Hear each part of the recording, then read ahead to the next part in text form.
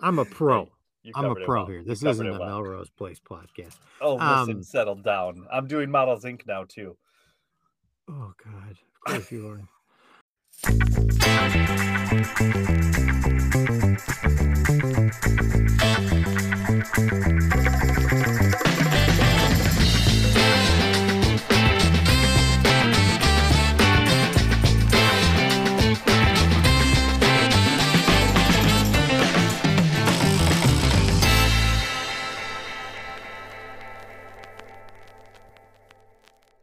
Hello, and welcome to episode number 21 of the Admissions Director's Lunchcast. I'm your host, Nathan Ament, Vice President of Enrollment Management at Loyola University, New Orleans.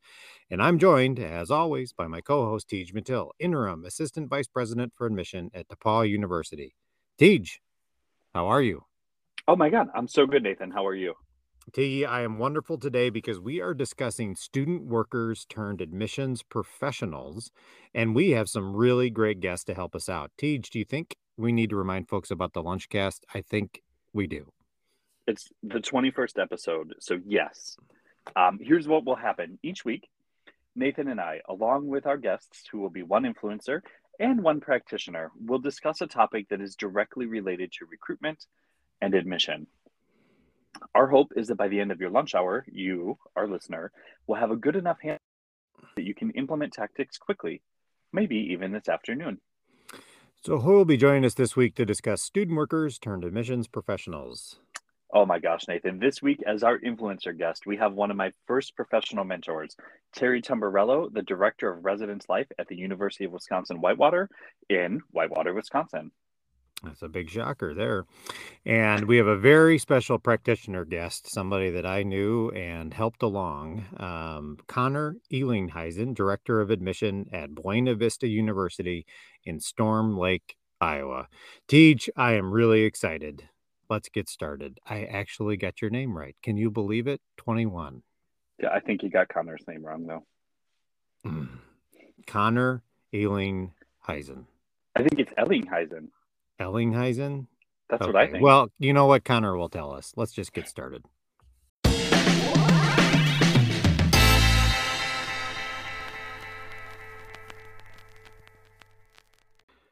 Well, Tej, this is a real special episode, I think, for both of us because each of the guests we each have a personal connection to. I want you to kind of lay the groundwork a little bit here for Terry because I think this one's going to be a little bit of a stretch for people to understand, but at the same time, it makes a ton of sense when you actually think about it. So just set the table for us if you can. Yeah, the reason we wanted to bring in Terry as the Director of Residence Life is the world of student affairs, residence life specifically, does such a better job than we do in admissions at taking rising, talented paraprofessionals and connecting them with their next opportunity. As a general rule, I think, right, like our all-star tour guides or student interns, usually they make their way into admissions if there's a job at the college that they're at. I don't see much at all of those student interns being picked up at other colleges. And I think it's really a lost opportunity for us to share talent, share ideas, get new energy and new initiative. Just generally as a profession, we're not great at it in admissions. Over in Res Life, however, they nail it. I went through my senior year as an RA, a whole training program. They put us through about a job hiring conference that is national in nature, but exists in, and I'm not kidding, Oshkosh, Wisconsin. Everybody flies to Oshkosh, Wisconsin. Doesn't everybody everywhere always fly to Oshkosh, Wisconsin? That's, and colleges and universities from throughout the country landed there. And for me, that's where I first met and heard of many of the colleges that I very seriously considered working at, including Buena Vista University, where Connor is at now. It's just such a great opportunity. And I just wish there was something similar we did on the admissions front.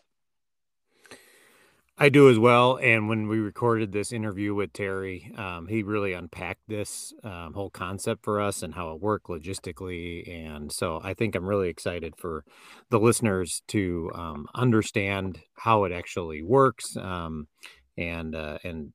maybe somewhere, someplace we can figure out how to do this in the admissions world and replicate it. Moving on to Connor, the connection I have with Connor is that he actually was an intern in the office at St. Mary's University up in Minnesota, where I was the director of admissions and then the AVP of admission. And Connor is one of those special kids at the time that you saw was really invested and took the job really seriously. And we wanted to find ways to promote him in the office and give him more responsibility. And so we created an internship program and this in the interview, and he unpacks that a little bit. And that's about where I stopped taking credit because I think Connor took it from there, right? And Connor then took the internship seriously. And then I was on to Target X after that. But however, then he moved into a professional role and then left Winona after he got his master's degree. So Connor is not, I mean, he's still kind of a young guy, I would say. I mean, I don't even think he's 30 yet. But I think he's my age. Yeah, I think you're right. Let that one sit out there because the listeners laughing so hard that we need to give him a break. Anyway, so I think that he's doing really great things in a short amount of time and will have a great career, and is a good example of how once you set up somebody that they can take off. So I'm really excited for the listeners to hear that interview. And one of the things that I think is most telling as our listeners are following Connor's journey, you're right. He's a rock star. You're right that he's a consummate professional, and you're right not to take too much credit for it for yourself. But the journey I kept thinking was, had you not had an opening for him the year he graduated, he never would have been in the profession. Right. He would have probably done something else. And he would have just considered it another student worker job and been looking for something else to do. So, yeah. That's why I think we can do better. And I remember, Nathan, you called me when you were setting up the internship position for him, and you were talking about just the talent you saw in him. Like, you're really close with him.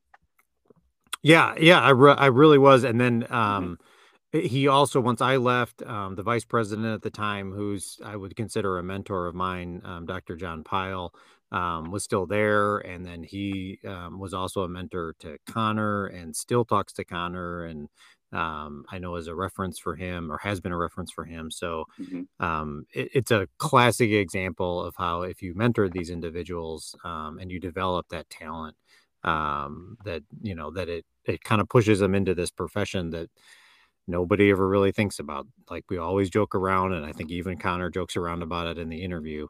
There's not a college major for admissions counseling, at least at the undergraduate level. So I think this is going to be a great interview for our folks to listen to and hear about his story, and then hopefully can have a good couple of takeaways and how they can continue to develop talent. So I think that's enough for the opening banner. Should we get right to the episode here, Tiggy? Let's do it. All right. Well, here's our conversation with our influencer guest, Terry Tamburello, followed by our conversation with our practitioner guest, Connor. I apologize, Connor. Ellingheim. Okay, I'm going to keep just messing it up. Yeah, you're real close. Real close. All right. Well, we hope you enjoy these discussions. And as always, we'll see you on the other side.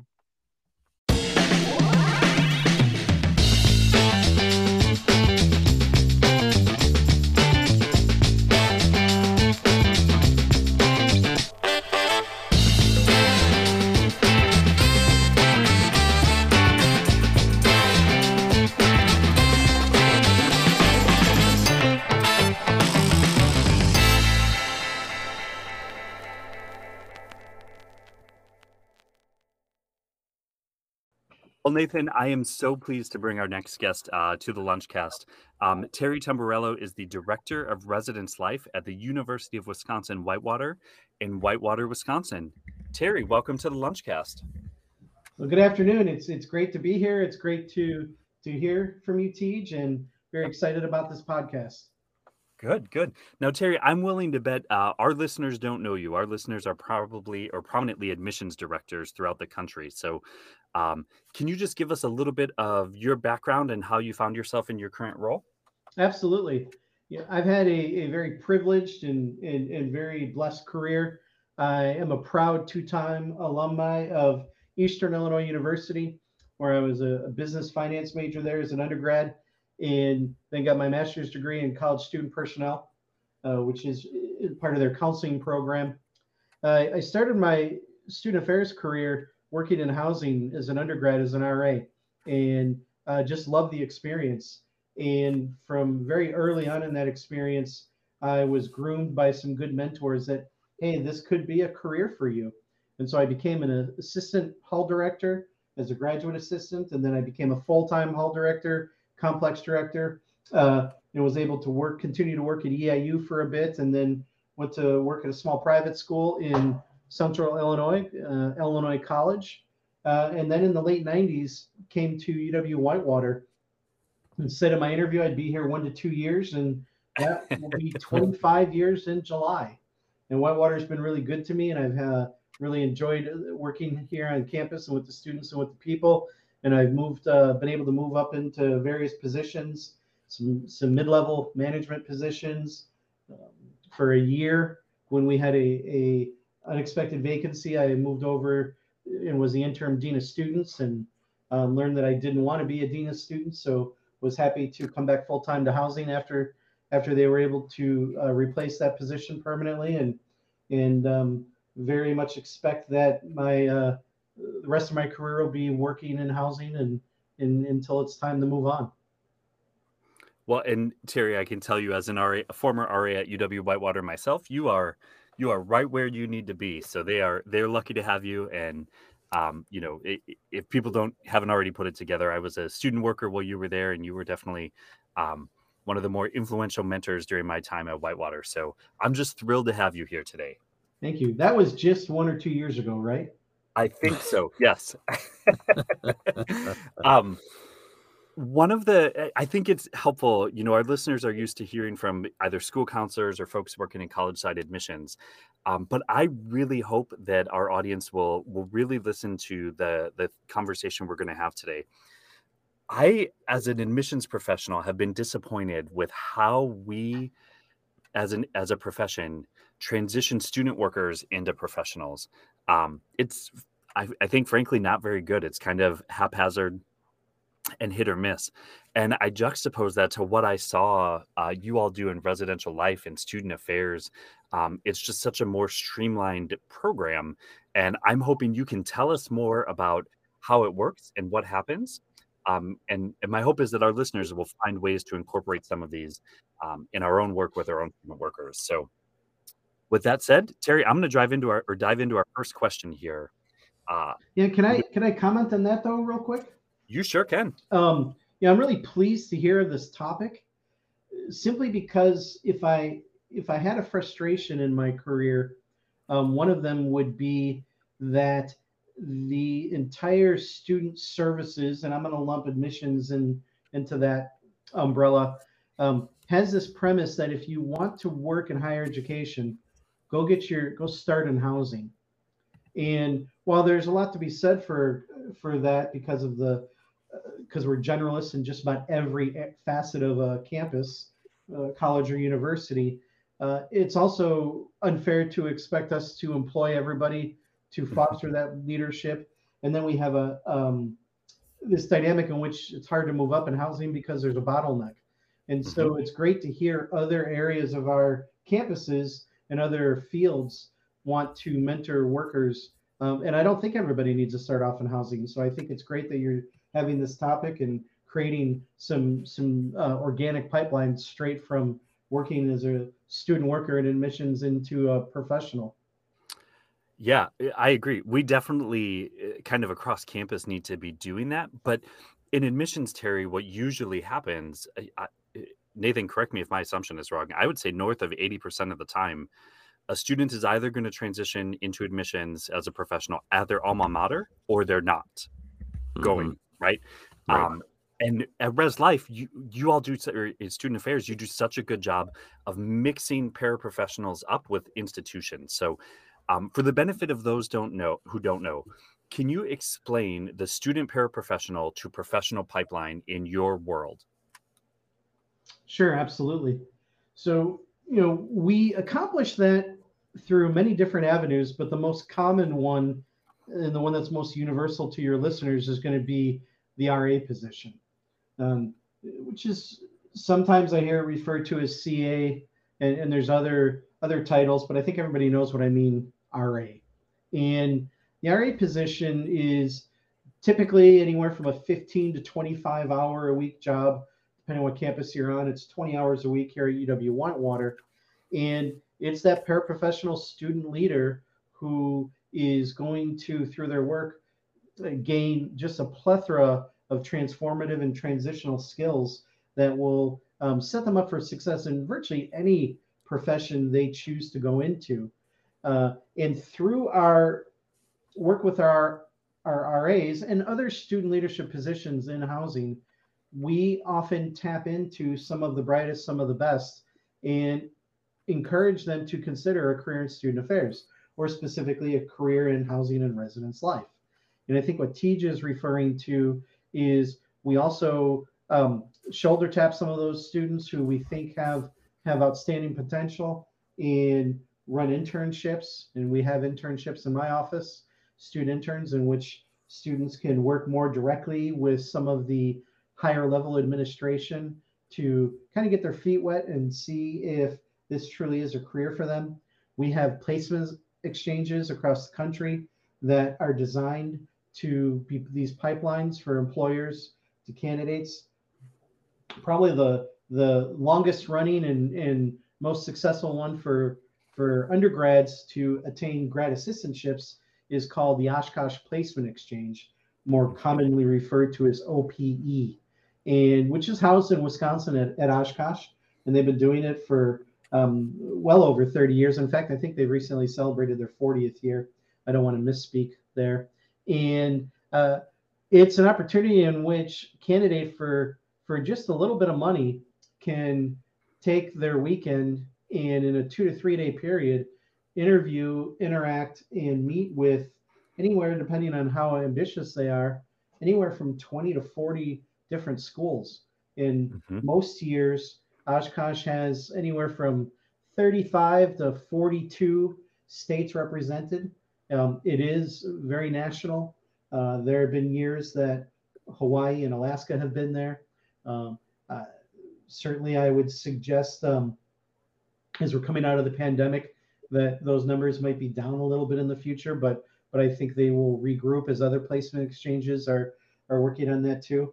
And it allows, there's so many different opportunities that these placement exchanges allow candidates.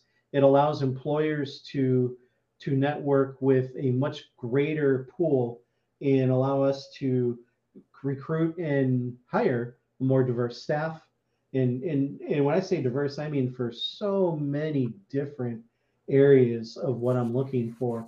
I don't want a staff that has only worked at large public.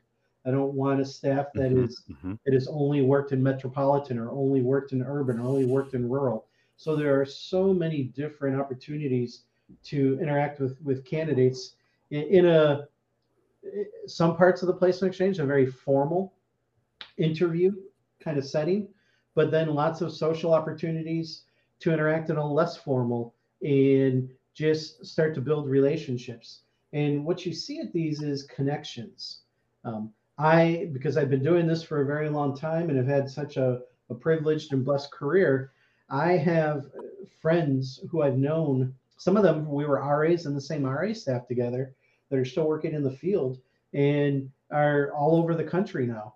And so I'll have one of my students at Whitewater say to me, hey, I really would like to go and interview with FSU, which I'll use as my example. FSU is fictitious state university, my most commonly referred to campus. And they're not responding to me, or they told me that all of their interview slots are filled, or there's this reason or that reason why I don't know if I'm going to be able to connect with them.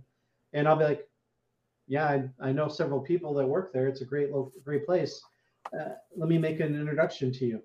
And it's simply as walking up and say, hey, nice to see you. I want to introduce you to this person. And then it's up to them.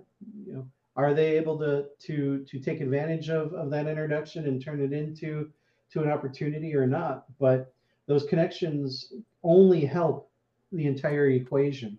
Uh, I've been able to bring staff to Whitewater that would never, ever think about coming to Whitewater. I mean, White's in my name, right? And because somebody they trusted, whether it be a supervisor or mentor, said, no, it's a positive place to work, give them a shot. They were able to at least look in and go down our process and decide, yes, this is a place they could see themselves. So opportunities for people who are looking to go far, and opportunities for your own recruitment. And I fear I may have strayed a little bit too far from your question now, but if you need to rein me in here a little bit, jump in. No, this whole concept is just fascinating to me. I've just been attentively listening, Terry. And where my brain is going is how we can then translate it into admissions. And I mean, short of, Tej and I, renting out a huge conference hall somewhere and just starting this on our own, which maybe there's merit in that. But, you have tons of experience. You've been hired for a long time. You have to, by this point, know how admissions offices work, right? Where a lot of the admissions officers just go directly into their own alma mater, or they somehow land somewhere because they happen to apply, but they don't have this type of pipeline, if that makes sense. Help us understand, or help our listeners understand a little bit what you think might be the pros and cons if we were to somehow translate this into the admissions world, or I guess replicate this. You've already established and talked quite a bit about some of the pros. If there's any other pros you can think of, but as you understand admissions offices, would there be a downside to trying to replicate this or do something like this on the admissions side? Absolutely. And let's back up for a sec. First, I'd be remiss if I didn't talk about admissions for a second. And if you served on campus with me, you know that the following statement I make about 10 times a month. And that is, other than that secret machine in the corner of campus that produces the oxygen, what area of campus is more important than admissions? What area on our campus isn't positively impacted when admissions is successful? And what area of campus isn't negatively impacted when admissions isn't? Mm-hmm. And therefore, while the work in admissions is incredibly important, in reality, it's all of our work. Right. And so if you're an admissions person listening and you don't work regularly with your housing and residence life staff, I would implore you to make those connections and do so. Ironically, today is an admissions day on our campus this afternoon, and 2/3 of my staff is going to be spending time giving residence hall tours to prospective students and their families. Mm-hmm. And that's a collaboration that we do with admissions that is, I wish I could tell you I've been doing it since Moby was a minnow, and that just isn't true. It's a fairly new concept that we weren't doing when Tej was on campus. So very, very important work here. You're the pipeline to all of our success and longevity. So back to your actual question, and I think Tej alluded to this a little bit.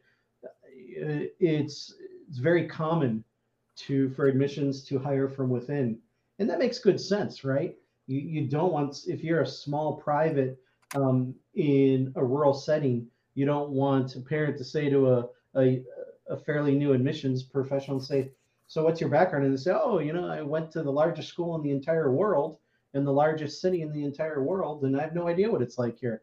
So I get that. If I wanted to start some kind of formal exchange in your field, I'd probably start small and regional and with like types of campuses. And build some kind, I don't know what kind of associations you folks have, but I know you have them. But what kind of consortium can you build and offer opportunities? Do you have the ability to create grad assistantships that are true pipelines from the position? In other words, when you're done with the grad assistantship in admissions, your experience is such that you are now a qualified, attractive candidate that should be competitive for an admissions position in any like type of setting. And I think that'll set you, really make your assistantship attractive. And then you can talk, after 5 years about, hey, 97% of our grad assistants, were hired after graduation in admissions departments, and blah blah blah, or whatever the numbers come to. But I do think it would allow you to have that kind of prestige, and you'll find yourself building those connections organically with other campuses. And even though I hire from all over the country, I have particular universities who I compete for staff with. I have particular universities who seem to like to send staff my way. And I have particular campuses who I feel like to send staff to. I know they're going to have a good experience. I trust that they're going to be taken care of, and I know that that their campus isn't so vastly different from mine that they're going to feel like a fish out of water when they get there. And we're at the end. We always like to finish up with 2 questions. What are you working on next? And for any of our listeners who want to follow up with you, how could they get in touch with you? For us in residence life and housing, we are just getting ready to begin our recruitment searches. So I'm going to be spending a lot of time right now working on recruitments. Also on my particular campus, we're looking to bring back our learning community program, which is a program that unfortunately we lost because of some of the realities of the pandemic. So that's going to be keeping me pretty busy. In terms of people who want to reach out, and I would love to hear from anyone who's interested in dialogue and collaboration and collegiality. I'm on a lot of different social media platforms. Facebook is probably most common. My Twitter is at Terry Tumbo, Tumbo. That's probably you probably wanted to cut me right when I spelled my Twitter there. Maybe a little. Terry, if someone finds you on social media, will you give them your ribs recipe? Yeah, I don't cook with recipes. Oh, people always say, "What's the recipe to your sauce?" I spice it to taste. Okay. So yeah, I don't really do recipes, but I'm happy to assist people in how to do it themselves. All right. Well, Terry, thank you. This has been delightful. Thank you so much for being so generous with your time and insights today. We really appreciate it. Good luck on your podcast, guys.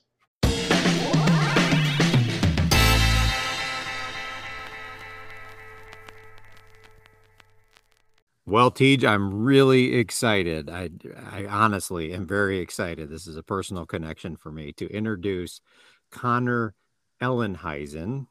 Oh my gosh, you got his name correct on the first try. You know what? For people I really care about. All right, anyway, we're going to leave that alone. Connor is the director of admissions at Buena Vista University in Storm Lake, Iowa. Connor, welcome to the Lunchcast. Thank you, Nathan. Thank you, Tej. Yeah, I'm very excited to be on today and tell you what I got to say.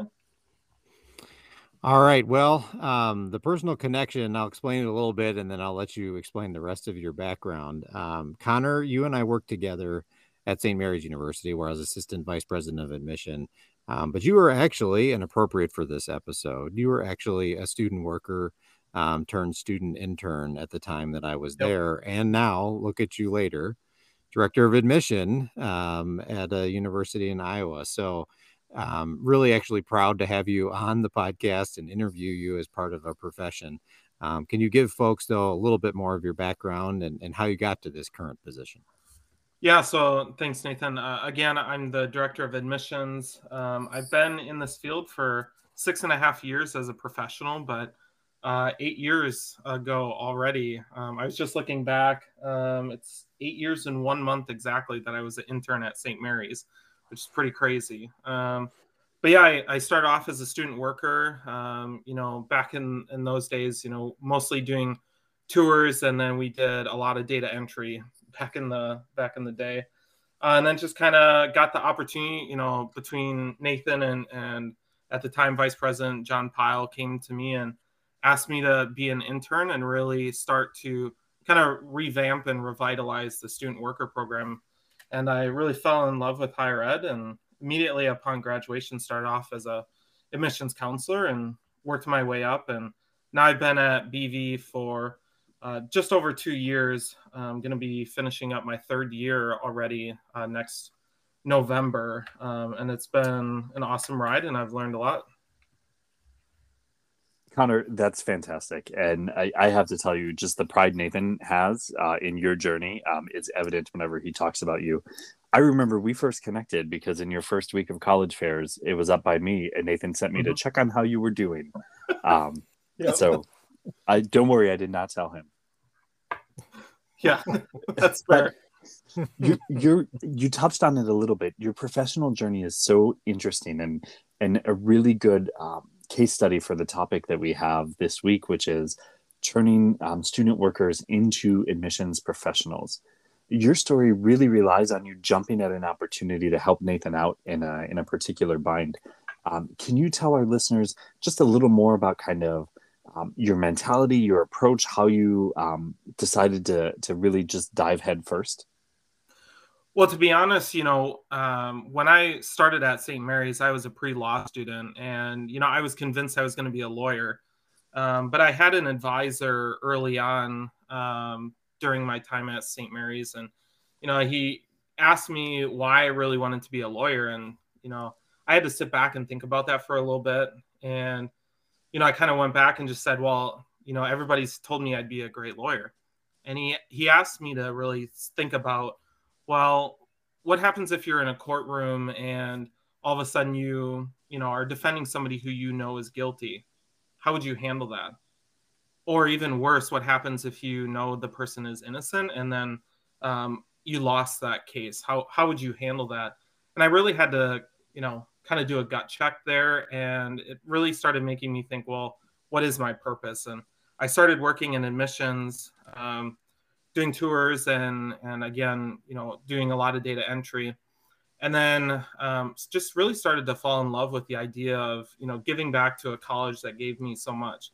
I'm a first generation low income student, and, I was trying to grasp any opportunity I could to give back to the university.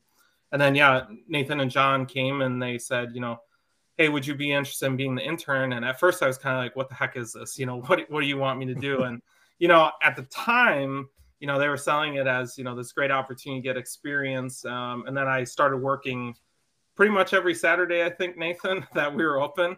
Everyone, Connor. And I was basically acting as an admission counselor, a junior admission counselor. And I gravitated towards that because I got to tell my story, but I also got to help other prospective students kind of find their journey. And I just fell in love with it. And it was an opportunity, again, to give back to the university. But I learned in that moment that this was going to be a passion project of mine, something that I'd be, really excited to do and to, essentially wake up every day. And, that at first, it was a little bit of a tough transition because, yes, I was a student, but I was also, in a sense, almost as a junior professional within the office. I wore a shirt and a tie anytime I was in office and everything, meeting with families. And but I just jumped at that opportunity because I finally found something that, I was passionate about. And when I was going through that period of my life of not really knowing what I wanted to do, all of a sudden finding that it was like, okay, I'm going to do everything I can to be successful in this position, because not too many people go to college for admission counselor, because guess what? There's not a major for being an admissions counselor. Well, and I think we've talked about this earlier in earlier seasons of the podcast. Like some of this, you can't really teach a student worker or teach a professional. Some of this is just there. And that was for me, you were the classic example of that. Like you owned the role, you took it seriously, you respected the role. Honestly, man, I remember the time when you showed up with a shirt and tie, and we had admissions counselors that weren't wearing shirts and ties. I don't even know if I had a tie on, man. I'm going to tell you right now. Oh my God, I held that joke in, Nathan, just so you know. Yeah, I know. And I beat you to it, Tiggy. So I really think that you embraced the role and took it seriously went a long way. And I didn't really know that story, that you were struggling with your career path or your major path at that point. And this was something that you could kind of latch on to. So I think that's where we see, and you probably have students in your office right now, and Teach can think of students, I can think of student workers that take their role seriously, and that's where they're going to go. One of the other things I want to touch on here and ask you about, though, it's about training. And I know you've trained a lot of student workers, and now you're training admissions professionals and admissions counselors. I remember even at St. Mary's, I think you oversaw the student calling team and revamped the training there. So when we're talking about training student workers specifically, do you think they're appropriately trained enough to consider their options in admissions post-graduation? Or do you think there's maybe something that we should be doing better when we go about training those student workers in the office? Honestly, I think, if you look at the national landscape of colleges, I think it's about 50-50, to be honest. So I'm a member now of CIVSA, and, each year they have their Student Development Institute. And actually, we just had it at the beginning of January out in Washington, D.C., and you get to hear all the different student worker programs that are out there. And I'm still baffled, to this day, that there are still so many college student worker programs that are basically run as just strictly tour guide programs. And there's a lot of colleges that aren't truly giving their student workers enough opportunities to branch out, to meet with prospective students, kind of like an admissions counselor, or even doing things like setting up visits. And I think part of it is it's an old guard of, not always trusting student workers. But on the flip side, there are a lot of colleges that are really embracing kind of these new student worker programs where they're giving them, maybe it's a more tiered approach. We certainly saw that.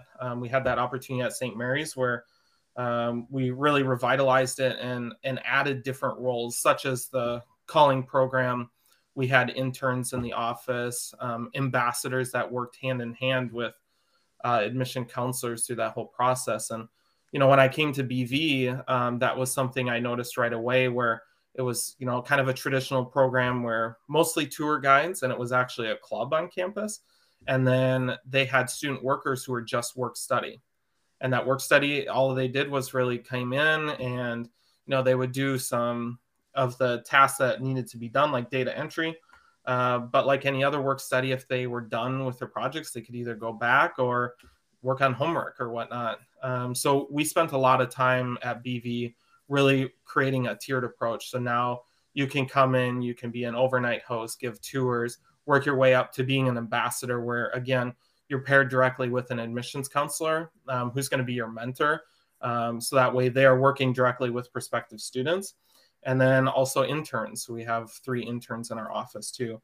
And I think those tiered approaches is where the college students really get the opportunity to explore all their options within admissions and really find their passion. And part of the reason, I wanted to do that here at BV was to essentially create a pipeline, just like, I experienced, that might go into being professional admission counselors and helping students find their passion. And I think when you do that and you mentor them and you give them the opportunities and you trust in your employees, they're going to give you a lot of things that you weren't expecting. And that's going to help better prepare them for a life in higher education. Before Teach jumps into the next question, could you maybe just give us a little bit more around those resources, though? You mentioned the acronym of that organization, and just to make sure, I don't want to let that go by. So you have the ear of all these admissions directors. Yep. What organizations would you recommend that they maybe check out for this student employment? Yeah, CIVSA is a big one. For those of you who don't know what CIVSA is, it's the Collegiate Information and Visitor Service Association. To be honest, when I was in college, I had no idea what it was, but we had a director after Nathan who came in from the East Coast, and she was big into CIVSA, and her name is Lindsay, and she's still helping out with CIVSA. And each year in January, they have an institute. I also do think that there's more and more organizations that are coming in with NACAC and even some of the smaller regions being more student worker opportunities as well. But those are kind of the main ones that I know and that I've used, and we've taken students to get more experience, because that's important. The more that you build up their experience and give them opportunities, the more that they're going to give back to your program. And probably the more they're going to respect professional development once they become, full-time admissions counselors as well, which is something that, I mean, if you're starting that path, even when they're students, and encouraging them to talk to other people at different institutions and network, it's just establishing good habits from the very beginning, if that makes sense. Yeah, and I think it also goes a long ways in helping them realize that this can be a truly rewarding career, because let's face it, admission counselors really across the country, we're not all paid tons and tons of money, so we have to find another passion and of why we do what we do. And I think when you empower student workers by giving them those opportunities and by trusting in them and really asking them, what would you do in this situation? What are some different tactics that you think we should try when reaching out to prospective students? They start to, gain that new perspective and start gaining that confidence in what they're doing. And maybe they too will realize, hey, I really have a passion for this, and this is something that I would love to do. I've seen it, many times over, my career already, where, there's students who come in, they have this in mind of, this is the career I want to go into. Maybe it's healthcare or maybe teaching, because they want to help people. And then the moment we start empowering them through our student worker program, they're like, you know what, I could totally see myself being an admissions counselor, because I get to do those kind of things, helping students along their journey. Connor, an ongoing question and debate that comes up from time to time on this podcast, that showed up actually for us earlier this season, is the benefit of working for your alma mater versus working for a different college. And you've had the benefit now of both as a fairly young admissions director. Can you share your perspective on the benefits of working for your alma mater versus an eclectic mix of college and university experiences? I think the biggest thing that has benefited me is I was able to just jump in. I have some admission counselors now and in the past who, the biggest thing that they struggle with coming in is that, they're not graduates of the university. So they spend a great deal of time, first learning the institution and also just building up their confidence that they know what they're talking about, and that, they trust in themselves. So I was very fortunate, because I did go to my alma mater, that, I could just dive in. I knew everything I needed to know about St. Mary's. Now it just became, what it meant to be an admissions counselor, and understanding that process more, and really starting to dive into new tactics and things like that. I know as soon as I became, an admissions counselor full-time as a professional, I really looked at what have we done in the past? What are ways that I can put my own spin on my communication plan, and how can I better recruit and serve my students? So I was very fortunate to have that opportunity. Now, I will say, now having left St. Mary's to BV, I've really had a chance to broaden my horizon and try new things. And because I think it's really easy if you're at your institution, your alma mater, for a very long time, that you can sometimes get stuck in a rut, or just always think of things as, well, this is how we do it, and this is how everybody does it. But the moment you step away, all of a sudden you're open to all new possibilities. And that certainly has happened for me, as being able to try new things and think outside the box, and really start to understand other people's perspectives as well, has been awesome for me. Well, Connor, this has been a great conversation. It's been great to catch up and hear your perspective now that you're this far into your career. Appreciate you joining us. I want to ask you the last two questions we ask every guest. What are you working on next? And then how can folks get in touch with you should they want to continue the conversation? Yeah, so right now I'm working on, obviously a number of things, like we all are, for yield season and everything. But right now I'm looking at a lot of different rural initiatives. Obviously, BV being in Storm Lake, Iowa, it's a very small town in a very rural community. And we're really taking a look at, how has the pandemic affected rural students, and looking at how can we create things like college bridge programs and getting out into the schools to make sure that rural students are getting the opportunities that they deserve as well to go to college. We're also working on some first generation initiatives too, very similar to what St. Mary's did. I got my start at St. Mary's, and they have an amazing first generation initiative program, and looking at how can we, bring something similar to that. And then what will always be my passion project is obviously the student worker program. And, just being out at the CIFSA SDI conference in January, I took 3 students out there and 1 other professional staff. And, we came away with a ton of new ideas of how we can make our student worker program even better. So we're focusing on 4 different new themes for our student worker program. So we're looking at diversity, inclusion, and equity training, as well as recruitment for the program. We're working on some new social events within the program just to help everybody kind of create that community within our program. We're working on some social media pieces and really getting our tour guides and our ambassadors involved with social media, so that way we're always showing that student story. And lastly, we're working on more accessible tours to making sure that we're serving as many students as possible. So yeah, I'm very excited about what we're working on right now. Sounds like a lot. You have a busy spring. Yeah. So if folks want to get in touch with you, how can they do that, Connor? The best way they can get in contact with me is my email. So ellingheisenc@bvu.edu. We're gonna look for a spelling on that, Connor. Yes. So my email is ELLINGHUYSENC@bvu.edu. They can also find me on LinkedIn as well. I'm pretty active on LinkedIn. Or they can reach out to me directly at my phone number, which is 507-429-7960. I'd love to help out and answer any questions that people have. Well, we appreciate you spending some time with us here on the Lunchcast. I wish you all the best with everything, that long list that you're going to be trying to accomplish this spring.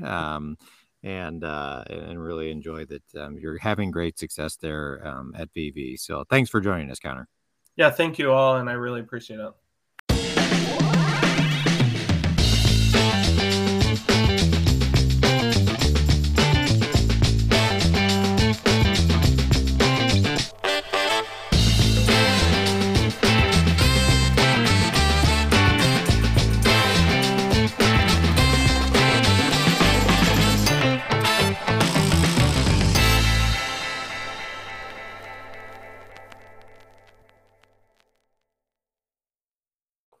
Well, again, just another week. What a great set of guests. I so thoroughly enjoyed connecting both with Terry and Connor and seeing what they're up to. Nathan, what stood out to you about these conversations?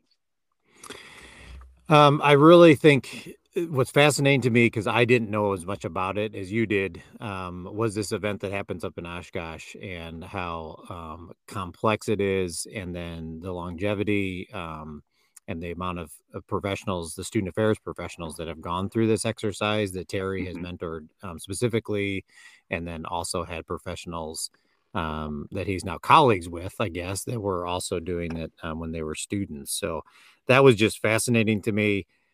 There's got to be a way that we can replicate that in admissions and figure out how we can somehow or another centralize this. And even if it's I think we talked about this in the interview, but even if it's at the regional level to begin with, or whatever it is, I think that's a charge for somebody out there to get this going.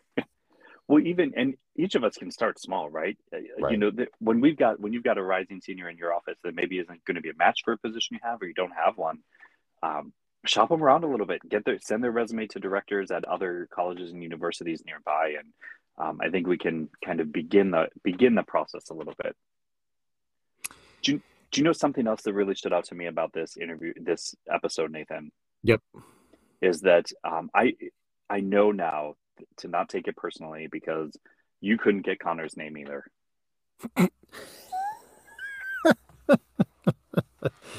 It's a problem I have. It's definitely a problem I have. But you know what, Tigi? It's Sure. endearing. I've heard that it's endearing, but maybe To who? not. Who said that to you? Not me. Let's end it there. All right. Well, a great set of guests, and we are on to episode number 22 next week. Should be another good one. So, as always, I'm Nathan. And I'm Tej. And that was the Lunchcast. Thanks, folks.